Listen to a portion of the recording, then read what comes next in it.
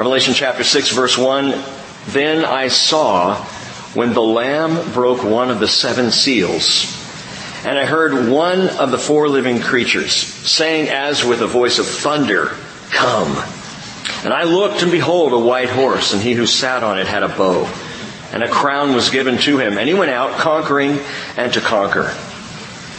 When he broke the 2nd seal, I heard the 2nd living creature saying, 'Come.' And another, a red horse, went out, and to him who sat on it was granted to take peace from the earth, and that men would slay one another, and a great sword was given to him.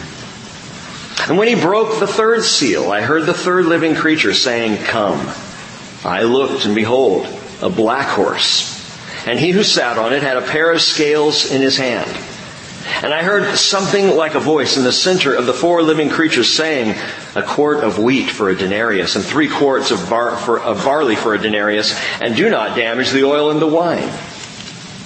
When the Lamb broke the 4th seal, I heard the voice of the 4th living creature saying, 'Come.' And I looked, and behold, an ashen horse, and he who sat on it had the name Death, and Hades was following with him. Authority was given to them over 1/4 of the earth, to kill with sword and with famine and with pestilence and by the wild beasts of the earth." And Father, I do pray that you would bring revelation in the study this morning. And I ask, Lord, that you give us ears to hear. We continue to ask that we would have an ear to hear what the Spirit is saying to the churches. For Lord, we are still in that church age, though we are pressing ahead now in the study, though we are reading on to the things that will take place after these things. Father, we are still here in this age, still awaiting the return of Jesus, still awaiting our calling home. And as we wait, we ask that we would have open ears, that we would pay attention, that we would not, Lord, be dissuaded from the truth, but would embrace it and live by it, whether it's easy or difficult to take. And I pray for that reception this morning, Father, by your Spirit. Holy Spirit, teach us in Jesus' name. Amen. Well, I would love to start this new year off with a feel-good, ultra-positive, super optimistic, Happy New Year message. I don't have one for you. I'd love to prophesy that in 2019, life on earth will only get better. It won't. I'd like to say peace and prosperity will be the new normal. They won't. What I have to tell you, and what is absolutely true, is that the God of the Bible is a God of judgment. He must be. He has to be. Abraham was right early on when he said in Genesis 18:25, "Shall not the judge of all the earth deal justly?" God must be fair. He must be just, and He is a God who judges. And Psalm 19 verse 9 says, "The judgments of the Lord are true, they are righteous altogether." But for better or worse, God must judge. Paul said in Romans 1:18, "For the wrath of God is revealed from heaven against all ungodliness and unrighteousness of men who suppress the truth in unrighteousness." You see, people don't want to hear about wrath and judgment. No doubt. No one likes to hear about discipline. And so what happens? They suppress the truth of God. The world will laugh it off. They'll explain it away. They'll ignore it completely. And if we're being completely honest with ourselves, even Christians do this. Explain away judgment, or minimize it, or gloss over it because we don't want to be called judgmental. Ironically, that's what oftentimes we're called. But we don't want to be in that camp. And so we avoid those topics. And pastors won't talk about judgment. Won't discuss wrath. Avoid Romans chapter 1 like the plague. Or Revelation 6 through 18. Because they don't want to deal with it. The thing is, if we love as we are called to love, we must be open and honest about the righteous judgments of God. We must talk about judgment. And so it's with a deeply sober and compassionate tone that Peter raises a tough question. Turn in your Bibles for a moment this morning to 1 Peter chapter 4. Just back a few books to the left. 1 Peter chapter 4. If anyone understood love, or what it meant to be loved, it's Peter. As the Lord said to him 3 times, Peter, do you love me? Do you love me? If you love me, tend my sheep, feed my lambs. Well, Peter is writing in 1 Peter chapter 4, we'll pick it up around verse 12, where he says, Beloved, do not be surprised at the fiery ordeal among you, which comes upon you for your testing, as though some strange thing were happening to you. But to the degree that you share the sufferings of Christ, keep on rejoicing, so that also at the revelation of His glory you may rejoice with exultation. If you are reviled for the name of Christ, you are blessed, because the Spirit of glory and of God rests on you. Make sure that none of you suffers as a murderer or a thief or an evildoer or a troublesome meddler. But if anyone suffers as a Christian, he is not to be ashamed, but is to glorify God in this name. Now listen, key in on this, verse 17. For it is time for judgment to begin with the household of God. That's us right here. It's time for judgment to begin with the household of God. But he continues, if it begins with us first, what will be the outcome for those who do not obey the gospel of God? If it begins with His own people, if judgment starts there, if God's people are judged and disciplined, if we are being sanctified in this world, if we're going through fiery ordeals from time to time, if it begins here, what will be the outcome for those who don't even follow Jesus Christ? God's judgment will come to people of 2 conditions. First and foremost, to those who, having obeyed the gospel of God, are currently being disciplined and sanctified. And secondly, to those who do not obey the gospel of God. Peter asks this sobering question, what will be their outcome? I ask you this morning, what will be the outcome of those who do not obey the gospel of God? Is it you? What will be your outcome if you reject what you hear of Jesus? I put that to those of you who have friends and family and loved ones coming into 2019, shouting Happy New Year. Will it be for them? What will it be for those who do not obey the gospel of God? Well, the answer is spelled out in the most raw, unambiguous, and graphic details in Revelation 6 through 19. That's the answer to the question, what will be the outcome of those who don't obey the gospel of God? Revelation 6 through 19. Now, we finished 2018 seeing Jesus glorified. Remember that? Revelation chapter 1? John saw Jesus glorified and wrote that down. And we spent a lot of time studying the church sanctified in Revelation 2 and 3. We saw the Lord in heaven magnified in chapter 4. And finally, we ended the year with Jesus recognized in Revelation chapter 5 as the little lamb slain. But this morning we're coming to an all-new section. We land at verse 1 of chapter 6, and it's a new day. It's a dark day. It's called the day of the Lord. The wrath of God revealed from heaven in the final years of this age. And that's what we're going to be spending quite a bit of time talking about. So buckle up and brace yourselves. That's where we're headed in the new year. Oh, not literally, I pray. But that's what's coming. The wrath of God revealed from heaven in the final years of this age. And get this, note this, please pay attention to this. It begins in chapter 6, not chapter 7, not chapter 8. The wrath begins in chapter 6. I will explain further on, maybe not this morning, why that's important to note. But also note this, that in chapter 6, as we open it up, as we read the very first verse, Jesus Jesus is not only the little lamb slain. He's called the little lamb again by John in verse 1 of chapter 6. But remember, in chapter 5, verse 5, He is also, as we sang earlier, the Lion of the tribe of Judah.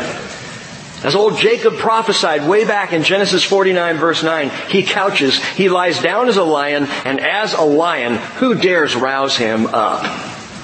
Or old Balaam, the seer, he prophesied in Numbers 24, verse 9. He couches, he lies down as a lion, and as a lion, who dares rouse him?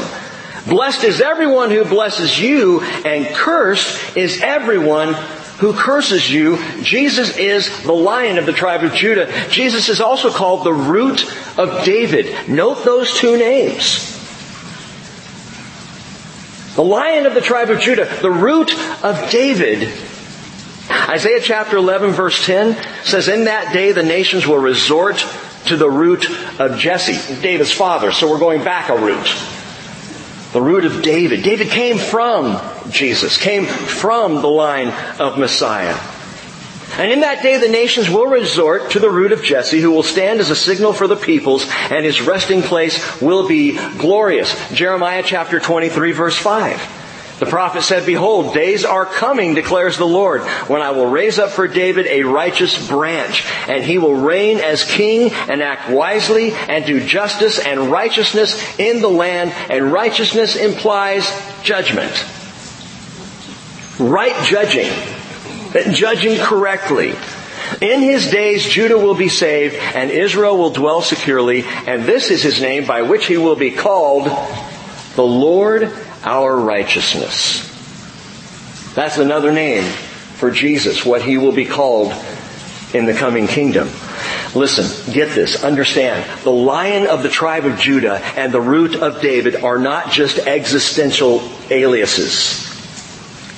They're not just ways of expressing something about the nature of Jesus. They are absolute declarations of his fundamental right to rule, to authority, and to judgment. You see, as the Lion of the tribe of Judah, he has the power and the right to judge. As the Root of David, he has the authority to judge. And these descriptions of the little lamb must not be forgotten. Don't ever forget that page for page, verse for verse, this is the revelation of Jesus Christ.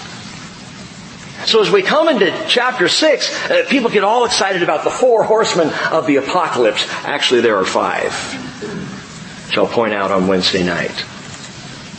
The horsemen of the apocalypse. Listen, these horsemen can do nothing without the consent of the Lamb, the Lion, the Root, Jesus Christ. He's the one in control. He is the one, we might say, pulling the strings, or at least breaking the seals to open the scroll. This is all under the authority and the power and the consent of Jesus, and the wrath begins in chapter 6. Now, because we've come to a new section, I want to give you some information I think is important to continuing on through our study in Revelation. Some terms and conditions. I'm sure some of you got something for Christmas that had terms and conditions with it. If it was a new phone or something, you had to sign off on the terms and conditions. Well, I want you to sign off on these this morning. 3 things to note before we get into chapter 6. Number 1, a series of shifting scenes. I don't know if you've picked this up already, but as we go through the book of Revelation, we bungee back and forth between earth and heaven. It's an up and down proposition. In the first 3 chapters, we're on earth with John there as he's receiving the revelation and talking about the church age. And then suddenly we're in heaven in Revelation chapters 4 and 5. Chapter 6 takes place on earth, verses 1 through 8. Verses 9 through 11, well, that takes place in heaven. Verse 12 through 17 takes place back on earth. Chapter 7 through chapter 8 verse 6 takes place in heaven. Chapter 8 verse 7 through chapter 11 verse 14 takes place on earth. You getting the picture? 11:15 through 12:4 is in heaven. 12:5 through 14:20 is on earth. Chapter 15 is in heaven. Chapter 16 through 18 is on earth. Chapter 19 verses 1 through 10 is in heaven. Chapter 19 verses 11 through chapter 20 verse 10 is on earth. Chapter 20 verse 11 through verse 15 is in heaven. Did you write all this down? And chapters 21 and 22 are the new heaven, new earth, new Jerusalem. So in the construction of the writing of the revelation of Jesus Christ, we begin on earth and we go to heaven, back to earth, to heaven, to earth, to heaven, to earth, to heaven, back and forth. And in both places and in both cases, Jesus Christ is the undeniable judge. He is the one with all authority. A shifting scene. So keep an eye on that. It's important to note as you're studying Revelation to know where you are. And as we open up chapter 6, we are back on earth as this chapter begins. The second thing to note, second term and condition. So what I would call a subsequent schedule. A subsequent schedule. That is, this is the after these things outline. We talk about the things which you have seen, John, Jesus glorified, and the things which are the church age, and the things which will take place after these things, the outline that, remember, Jesus gave him, Revelation 1:19. The after these things picks up in chapter 4. And here's the outline for it. And you might want to jot this down or just go back and listen to it later if you need the outline. Revelation 4 and 5 is a prologue to the tribulation.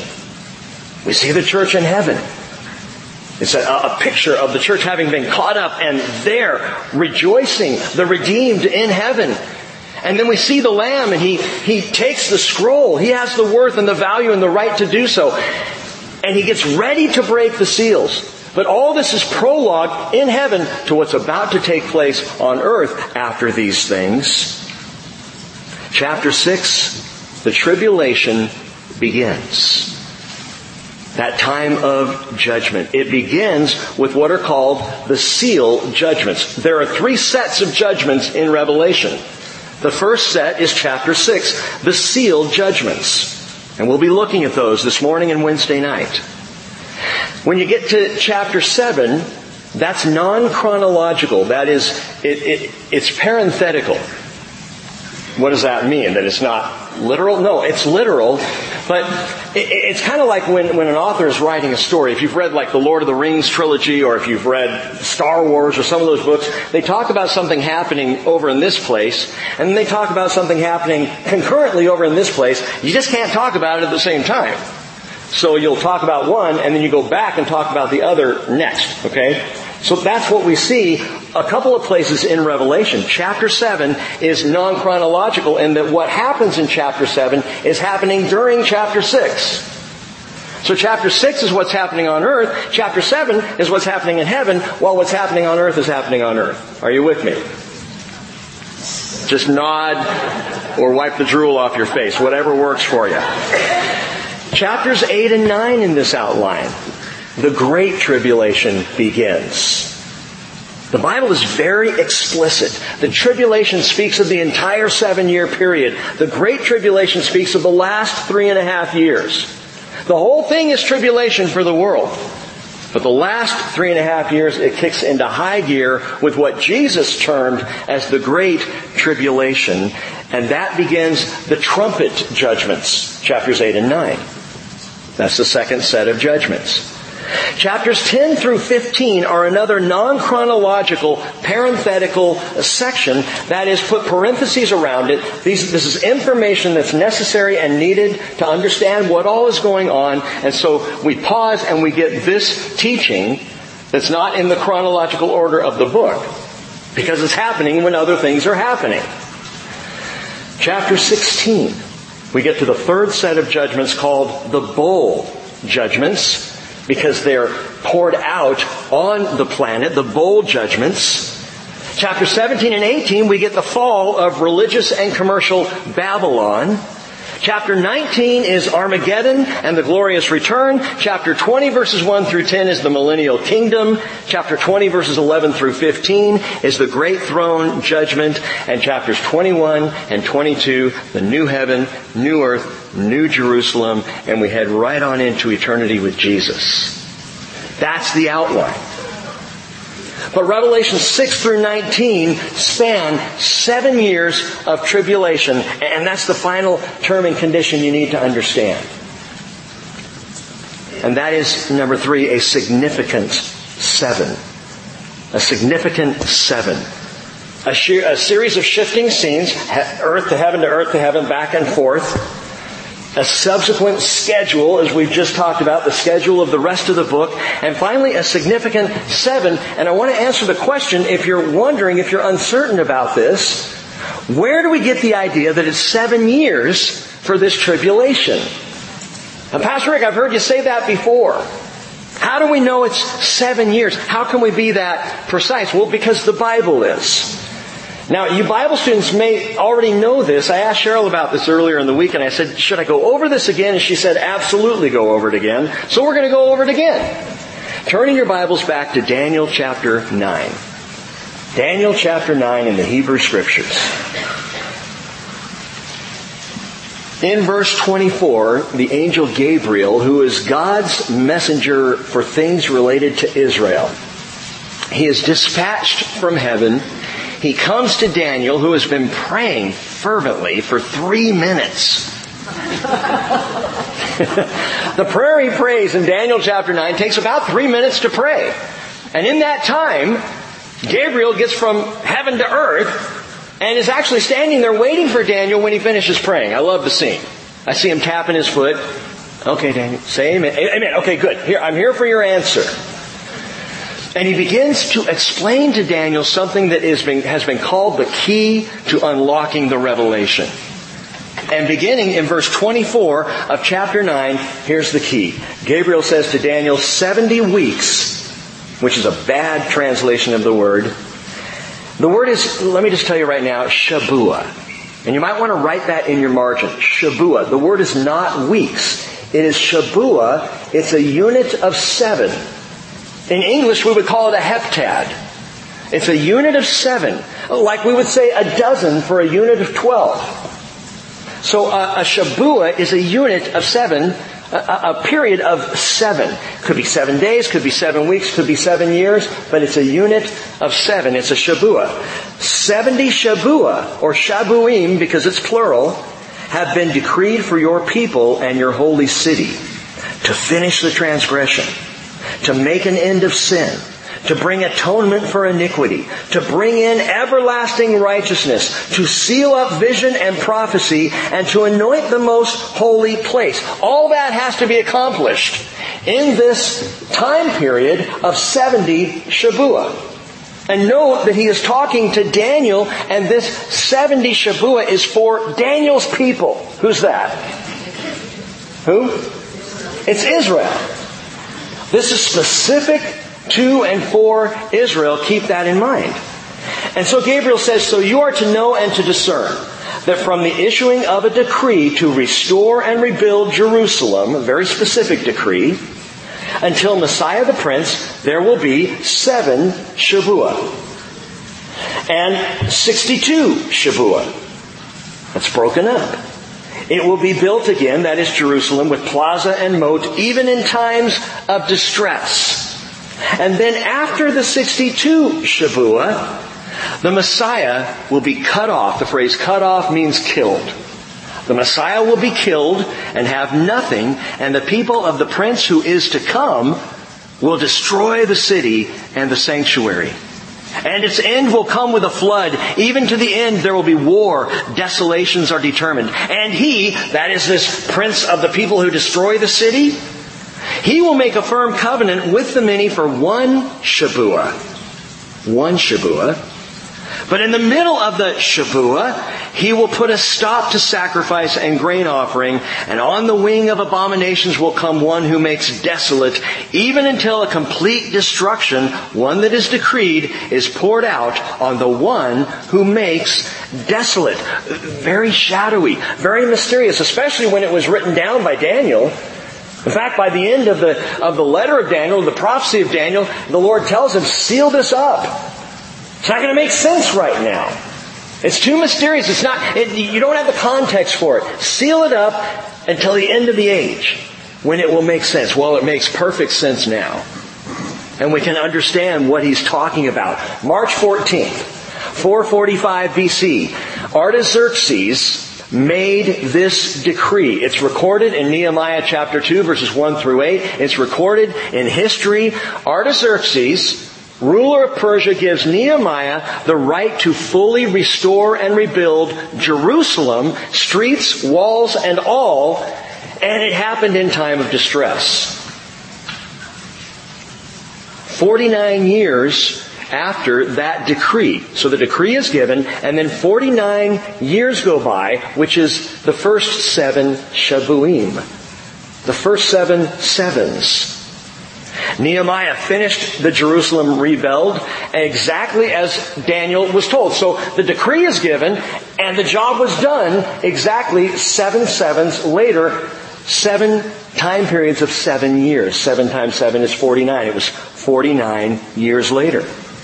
Well, then another 62 sevens went by. That's another 434 years. So from the decree, you go 49 years, and then another 434 years, for a total of 483 years, or 69 sevens. Now stay with me just for a moment, 173,880 days. Now you need to know that. Why? Why does that matter? Because we want to be precise. People are always talking about, the Scriptures are vague, or the Scriptures are contradictory, and they're not. They're absolutely precise. So we count these sevens, okay, these periods of 7-year blocks. And we count this out from when the decree is given, and then we can look back and see what happened. Well, 49 years after the decree was given, the job was done, Jerusalem was rebuilt. 434 years go on beyond that. Now, we have to add it all up in number of days for this reason. We got to transfer from the lunar Jewish calendar to the solar Gregorian calendar. The Jewish calendar, 360 days a year. The Gregorian calendar, 365 days a year. So we got to make that transfer to see where we land in history. We also have to adjust for leap years. Again, we're being precise here. We don't want to miss this.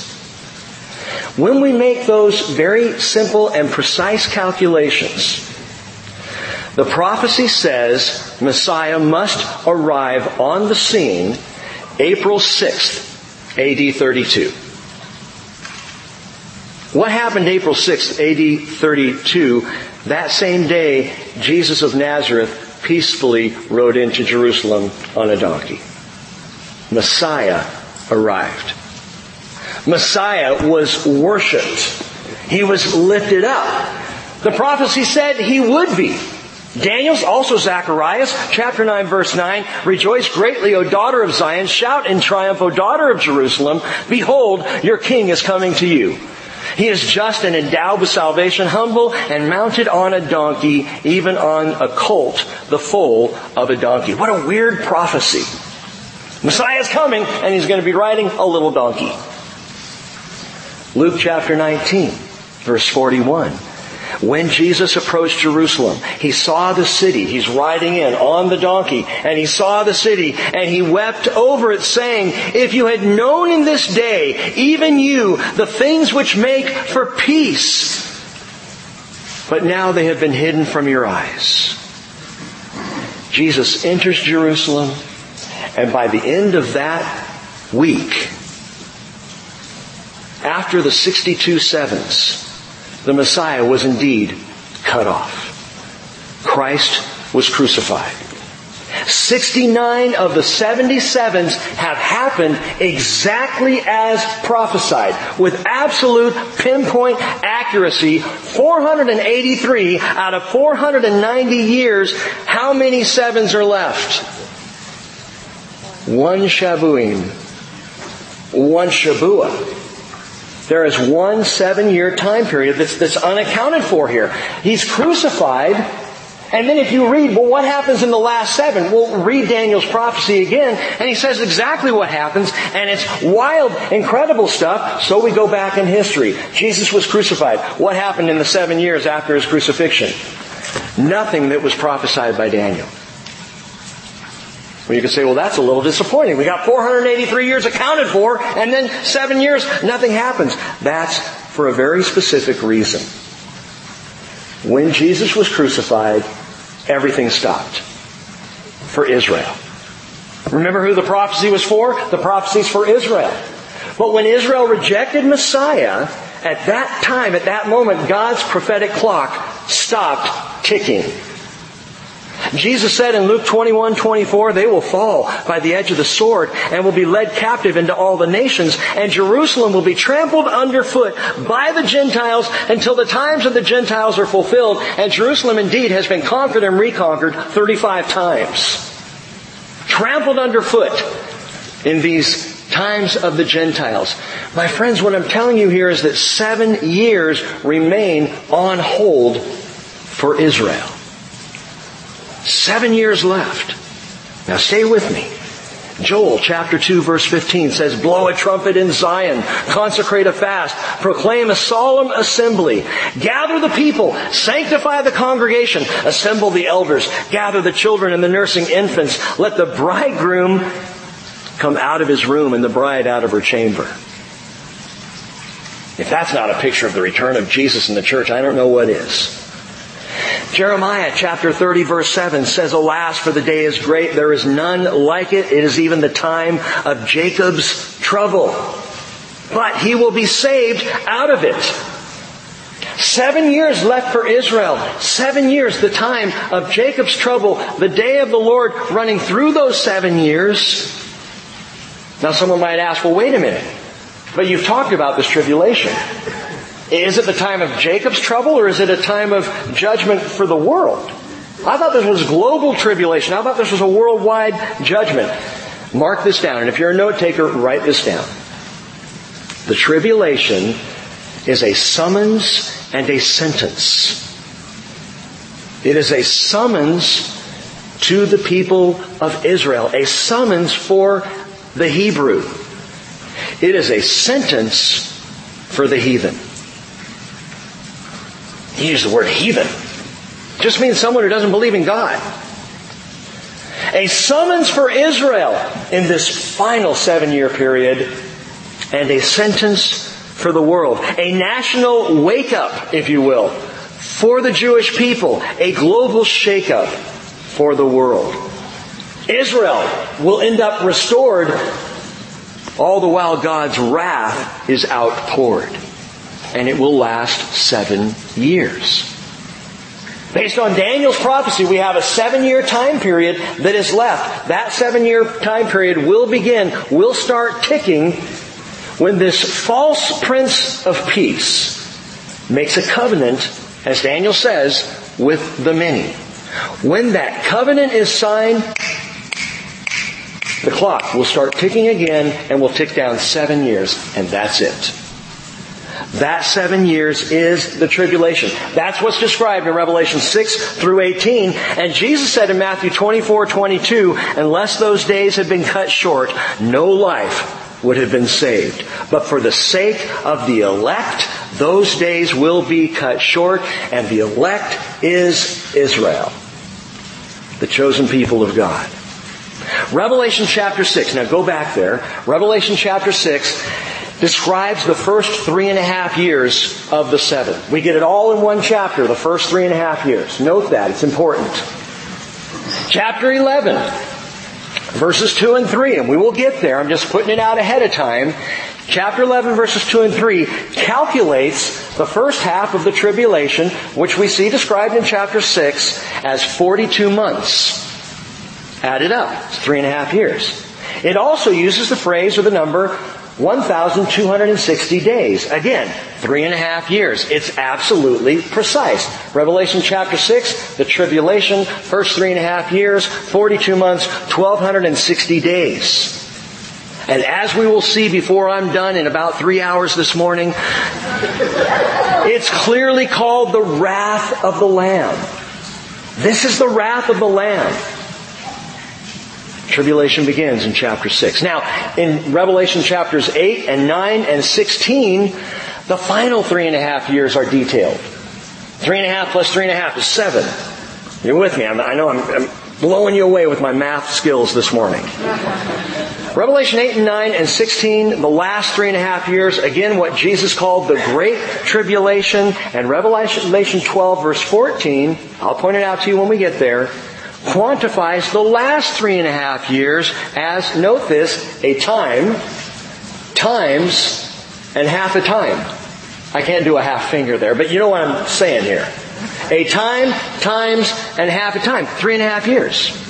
You have the first 3.5 years in chapter 6. Chapters 8, 9, and 16, the last 3.5 years. 42 months or 1,260 days, the first 3.5 years. A time, times, and half a time, the last 3.5 years. 7 years. That's how we know the tribulation will last 7 years. There's a little math involved, but it's not rocket science.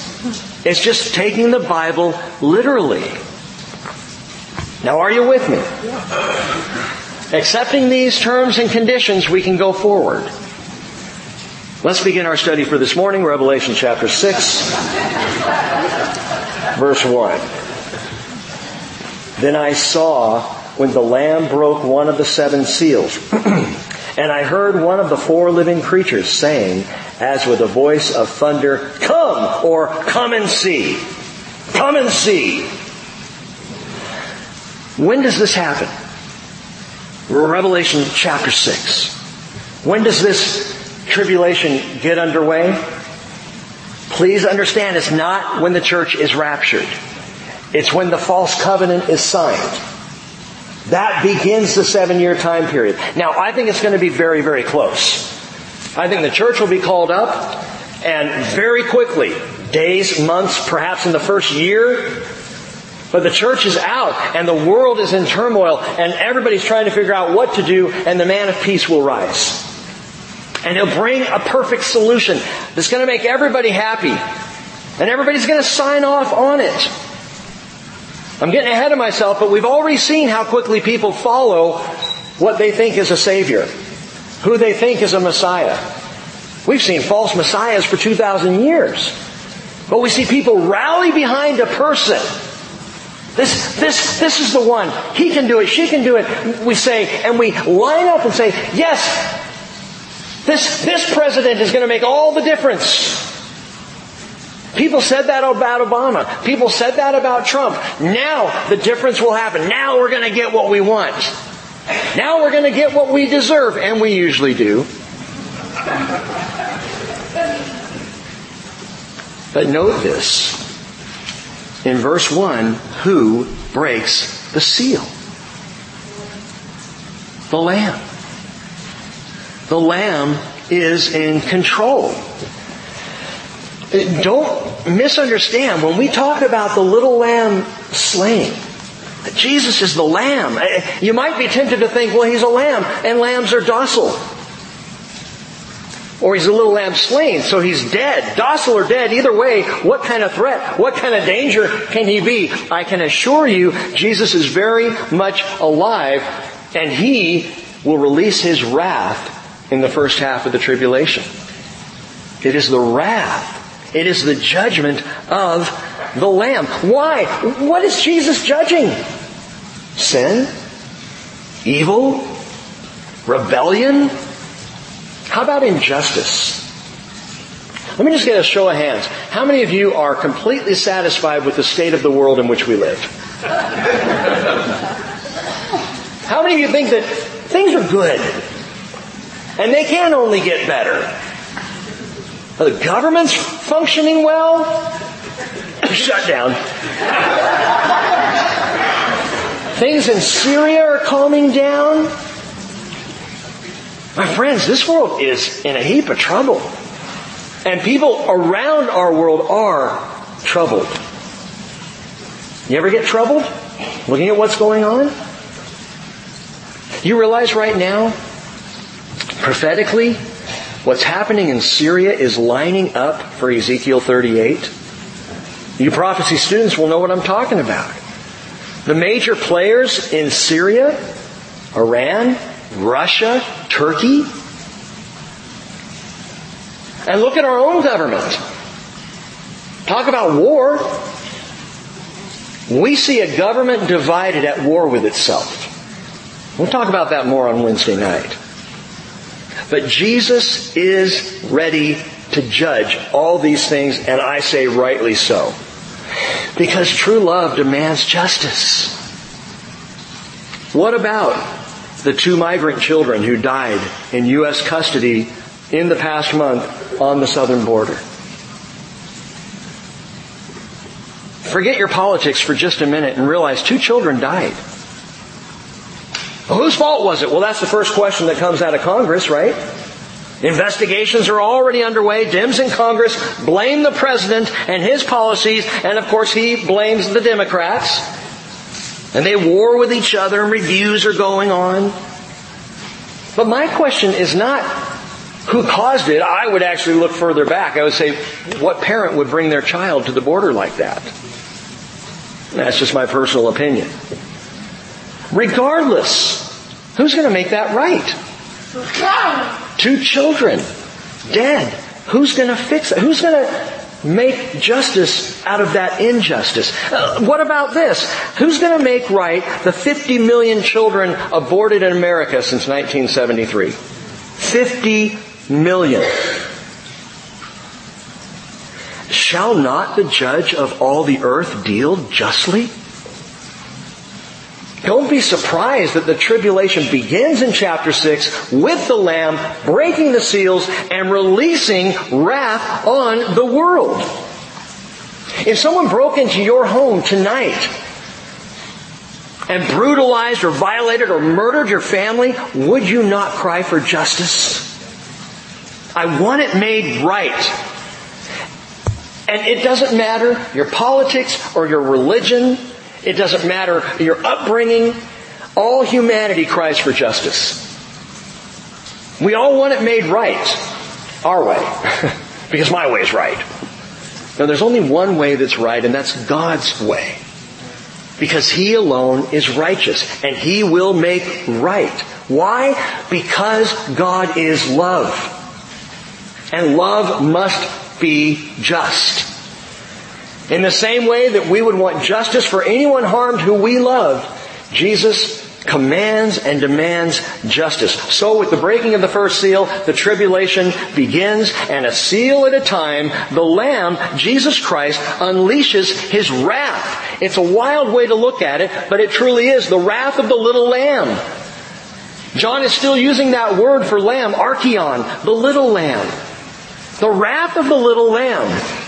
But get this, the breaking of the first 6 seals of the 7 on this scroll will result in a massive loss of life. Skip down and look at verse 8.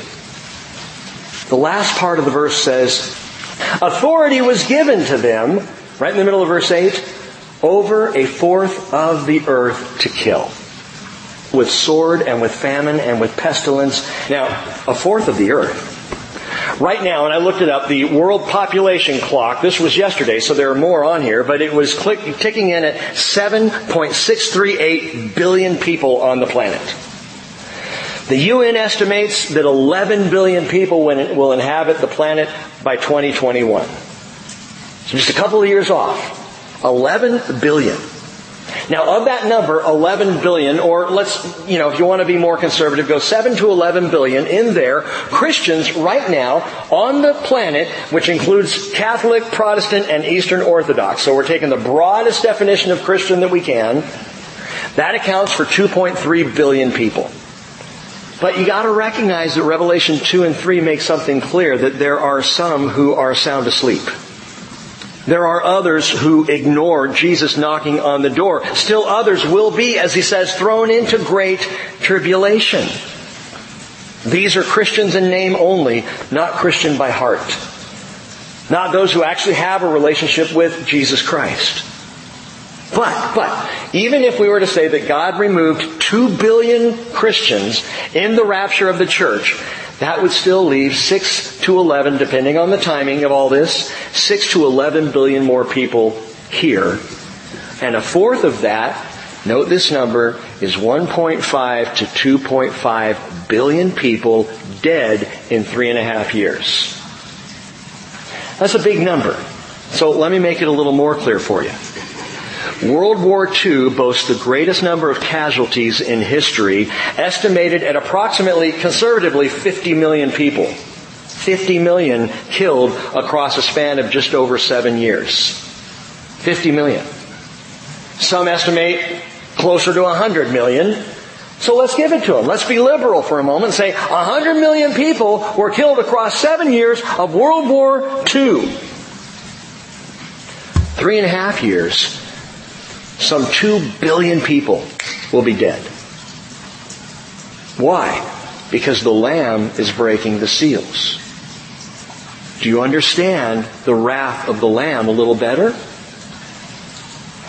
Isaiah 66 verse 16 says, "The Lord will execute judgment by fire and by His sword on all flesh, and those slain by the Lord will be many." It is not the way He wants it, it's the way it will be. Because of rebellion, because of sin, because of injustice. But it all begins with a cold, calculated peace. Verse 2. "I looked, and behold, a white horse. And he who sat on it had a bow, and a crown was given to him, and he went out conquering and to conquer." Let's be very clear, this is not Christ. There are those who say, well, He's riding a white horse, so that has to be Jesus, and it throws everything into disarray in terms of the chronology of Revelation. It simply doesn't make sense that it would be Jesus riding in on this white horse. This is not Jesus Christ, this is Antichrist. This is a counterfeit. This is the prince of the people who destroy the holy city in Daniel chapter 9. Sometimes called the coming prince. Why is he the prince of the people who destroy the city? Who are the people that destroyed the city in AD 70? Rome. This prince is connected in some way to Rome. Comes out of Eastern Europe. Let's just put it that way. He is of that lineage, of those people. Those are His people. And this prince will come, but he's a false prince of peace. And he comes on the scene, this Antichrist, to make a covenant of peace. And that's what we see at the very beginning of chapter 6. He comes in riding on a white horse. Man, get him up on that white steed. Here he comes, Prince of Peace. He has a bow and a crown. And He went out conquering and to conquer. But this is a Cold War peace. It's a delusional peace. Antichrist will be a peace-preaching, silver-tongued, dynamic world leader. People will listen. Again, we have seen this happen over and over. We have watched world leaders and presidents and kings rise, and people flock to them. I was thinking just this last week about France's Macron. And how popular he was. And how much they hate him now. That's what happens. Everybody calls out, here's the guy who can lead us. And here's the guy who has all the answers. But it doesn't take long before we realize he's just another guy. I don't understand it, but humanity keeps putting faith in humanity. We keep looking for another human being to lead us out of this mess. Well, guess who got us into this mess? Human beings. And so we misplace our trust. And Paul said in 1 Thessalonians 5:3, while they are saying peace and safety, then destruction will come upon them suddenly like labor pains upon a woman with child, and they will not escape. Now, in the Revelation, we will learn more of Antichrist. In fact, in chapter 13, we'll get in complete detail, and we'll talk about him in detail later on. Understanding more of his character and his campaign.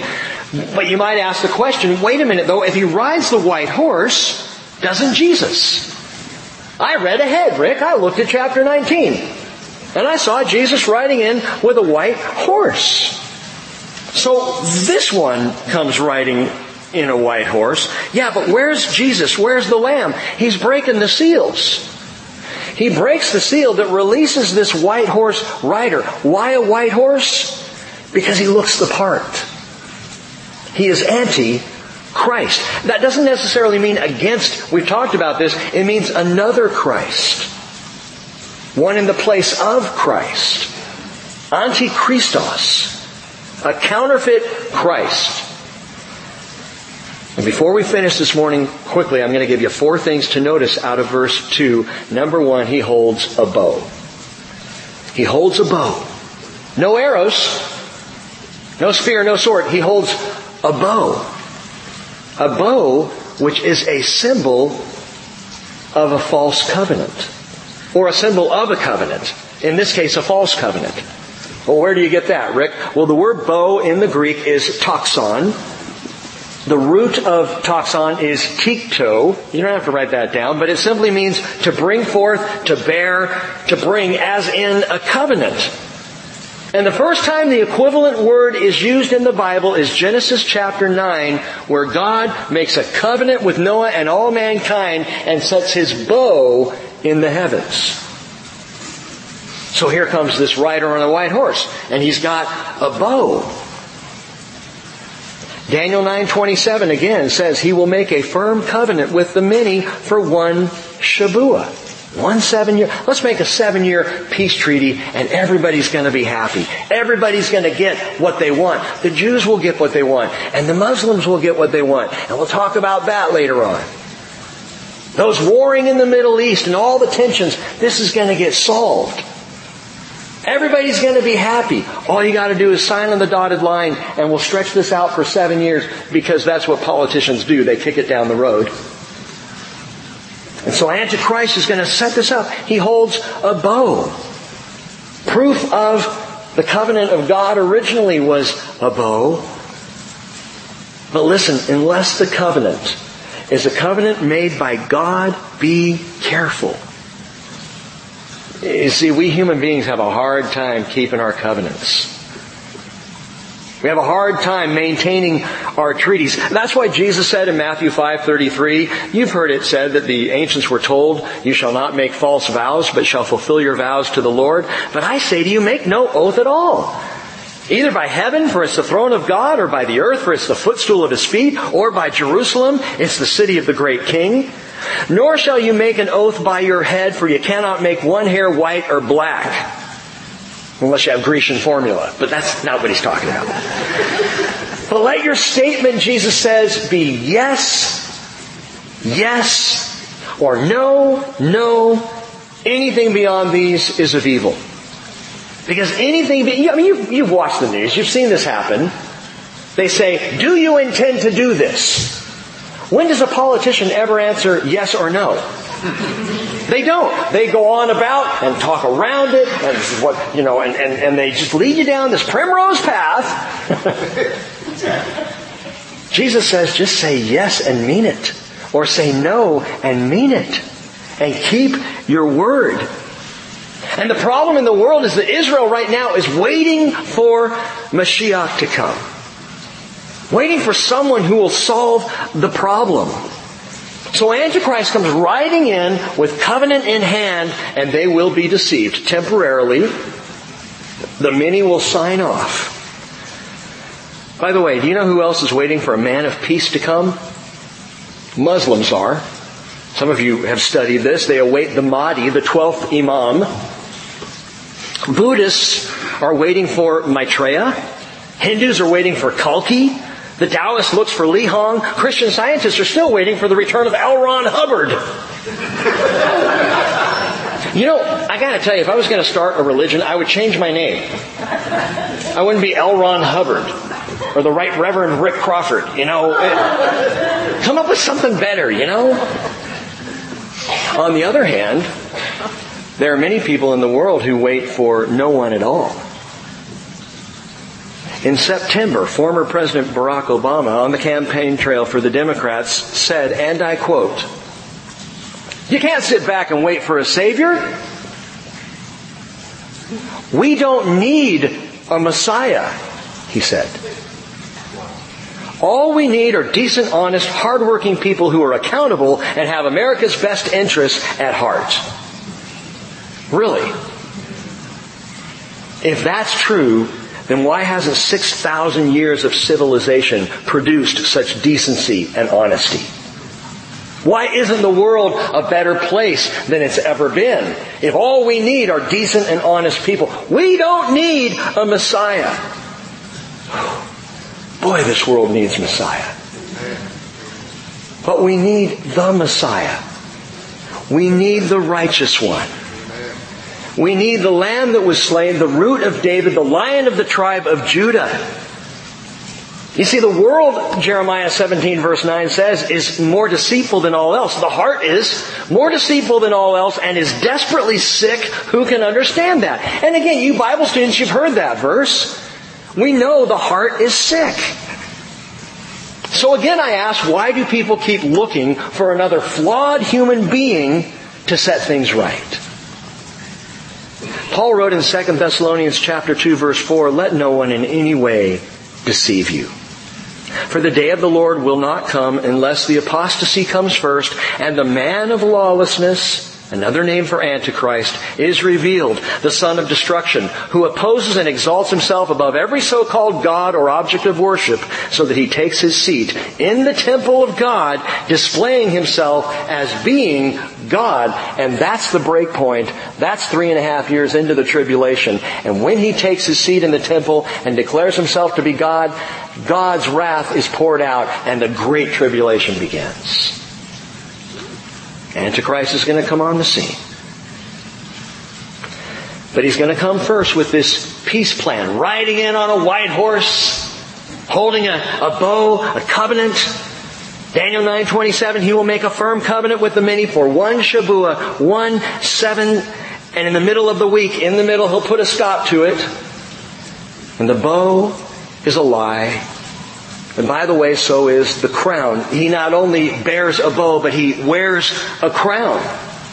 Now you might say, okay, but I read Revelation 19, and Jesus wears a crown. Actually, Revelation 19 verse 12, Jesus wears many crowns. And they're called diadems. Golden crowns of authority and rule and honor. The crown that Antichrist wears here, a crown was given him, is that leafy crown, the Stephanos. It's not the same crown, because this is not the same one on a white horse. This is the Stephanos, the crown of the victor. And by the way, this Stephanos isn't even gold.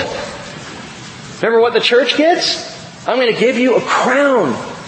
The crown of life, the ones that Jesus gives to those who overcome, are gold crowns. This isn't even gold. This is just a leafy crown. It'll wilt. It's temporary. It'll last about 3.5 years. And then it's going to start to look a little shabby and not be what people thought it was going to be. He bears a bow, he wears a crown, and he rides, note this, conquering and to conquer, which is a revelation of his true intentions. He's going in to fight. He's going in to conquer people. Daniel chapter 8 verse 24, speaking of Antichrist, says, "His power will be mighty, but not by his own power.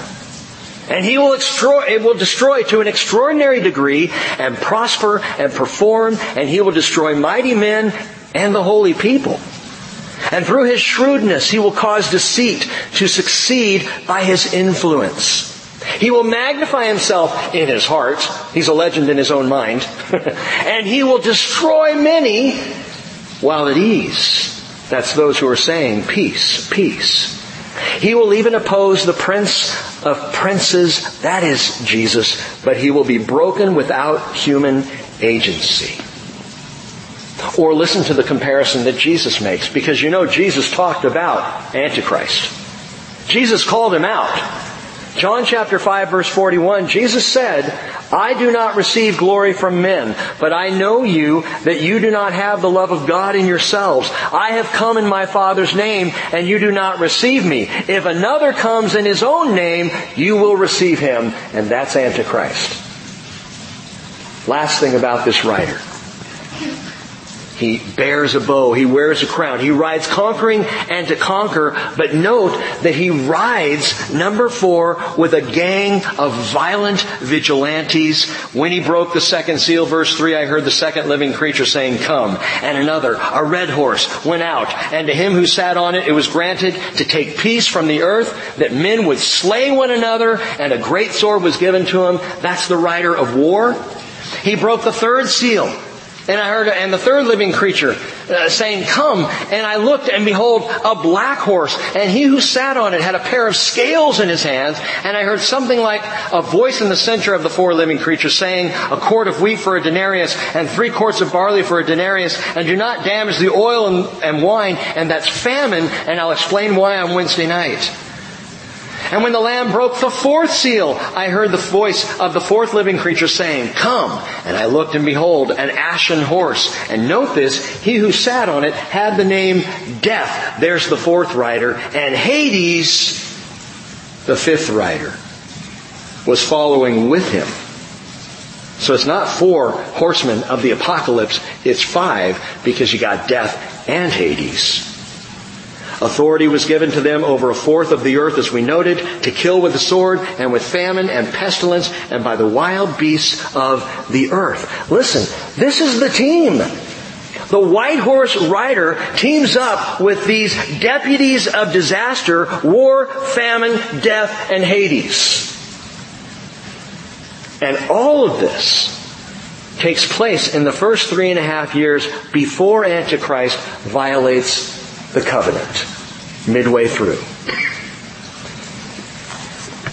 Antichrist holds a bow.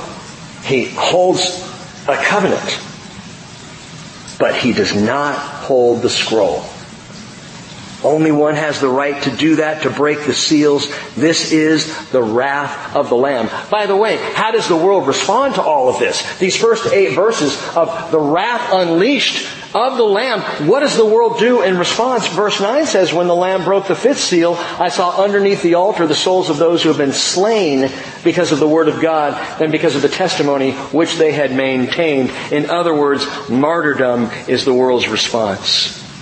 Kill the people of God is the answer to when justice begins to be meted out on the earth. And so the 5th seal reveals a backlash of martyrdom against those who do receive Christ in the first half of the tribulation. That's not the church. Church was caught up. Church is in heaven, chapters 4 and 5. But there are those who come to Jesus in faith in massive number, as Revelation 7 will prove to us. But they will die for it. They will lose their life for it.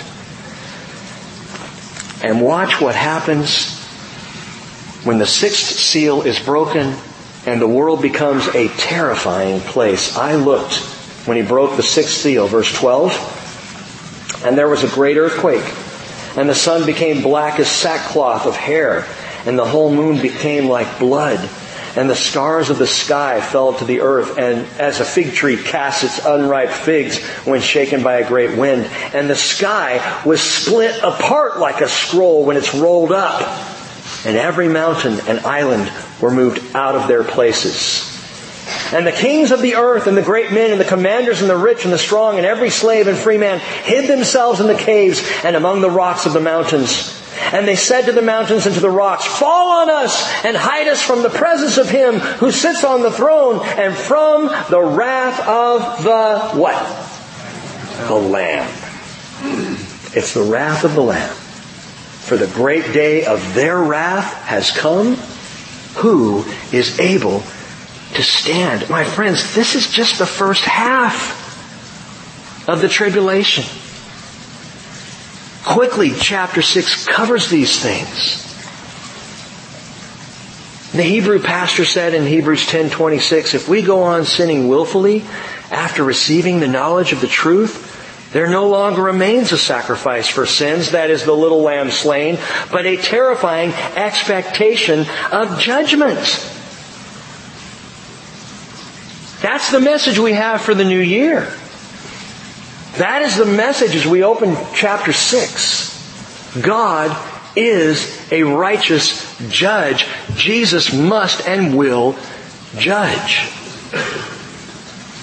And by the way, in contrast to the riders of war and famine and death and Hades, who saddles up to follow Jesus? You know the answer.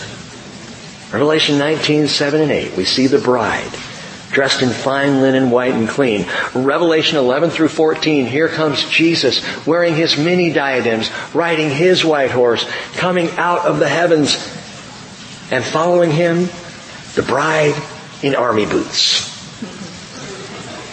Fine linen, white and clean, come the army following Jesus. And it is, I believe, the saints, the church, coming back with him. Now listen to this. If you don't follow Jesus Christ, you will follow Antichrist. I mean, it is as simple as that. And I'm not just talking about in days to come. I'm talking about right now. If you don't follow Jesus Christ, you are following another Christ. That Christ may not be the actual, literal man of lawlessness, the Antichrist to come, but if you're following anything other than Jesus, you're following another Christ, a false peace. John, who knew about Antichrist, who knew that this man of lawlessness would rise, John wrote in 1 John 2:18, "Children, it's the last hour, and just as you have heard that Antichrist is coming, even now many Antichrists have appeared. From this we know that it's the last hour." People are following saviors right and left, and sometimes those saviors are politicians. And sometimes those saviors are our own work ethic. Sometimes those saviors are our great investments. Sometimes those saviors are other people who can get us through. A loved one, a spouse, a boyfriend, a girlfriend. He's the right one. Oh, he's just so perfect. No, he's not. You will find that out. And we're not looking for Antichrist. That's the thing. When we get into chapter 6 and beyond, we're beyond ourselves. We're into the after these things. We're not here. Chapter 6 through 19, at least the beginning of 19, don't apply to followers of Jesus Christ. We're going to study them and know them because they're here, and there's reason for it. I believe it's really going to be studied heavily in the first 3.5 years of the tribulation, because it's going to be available then too, you know. But if we don't follow Jesus Christ, we follow Antichrist. Any other Christ, any other Savior, any other hope will only bring you false peace. Which is what Antichrist is all about. False peace. I don't have a Happy New Year's message for you. I have a message of judgment. It's Jesus who said in John 3:19, "This is the judgment, that the light has come into the world, and men love the darkness rather than the light, for their deeds were evil." But Jesus also said, "Peace I leave with you. My peace I give to you. Not as the world gives do I give to you. Do not let your heart be troubled, nor let it be fearful." Listen, as messed up as things are, my heart is not troubled. I'm not worried. I'm not fretting about government shutdowns or Syria or personal issues. God's got it. We have no reason to be troubled because Jesus says, "My peace I leave with you." That's real peace. And it's peace right now, today. And it's peace for all eternity. The peace of Jesus Christ. When it all comes down, and it will, listen to what the world leaders again will be saying in verses 16 and 17. They cry out, "Fall on us and hide us from the presence of Him who sits on the throne and from the wrath of the Lamb. For the great day of their wrath," that is Father and Son, "their wrath has come, and who is able to stand?" And I will tell you this morning that the way out of terrifying judgment and into peace is not to hide from the Lamb, but to hide in the Lamb. To put your faith in Jesus Christ. Trust Him now, trust Him for life, and He will be for you the little lamb slain for the forgiveness of your sin. Let's pray. Father, your word is sobering. And yet, true. Your word, Father, it's profound. And we see all of these things as they begin to piece together and the puzzle forms, and we look and we recognize what is coming upon this world. We recognize what you have determined to do, even to restore your people Israel as you pour out judgment and wrath on this planet for all the sin and wickedness and evil and injustice and harm and damage that has been done by humanity. Lord, you have promised all the way back to the very beginning that you would judge. We see in almost one of the earliest instances with humanity, you judged the sin choice of Adam and Eve. Father, I am so thankful that your judgments are righteous and true. So thankful that you are going to make all things right. Because I have found in my life, Father, that I can't.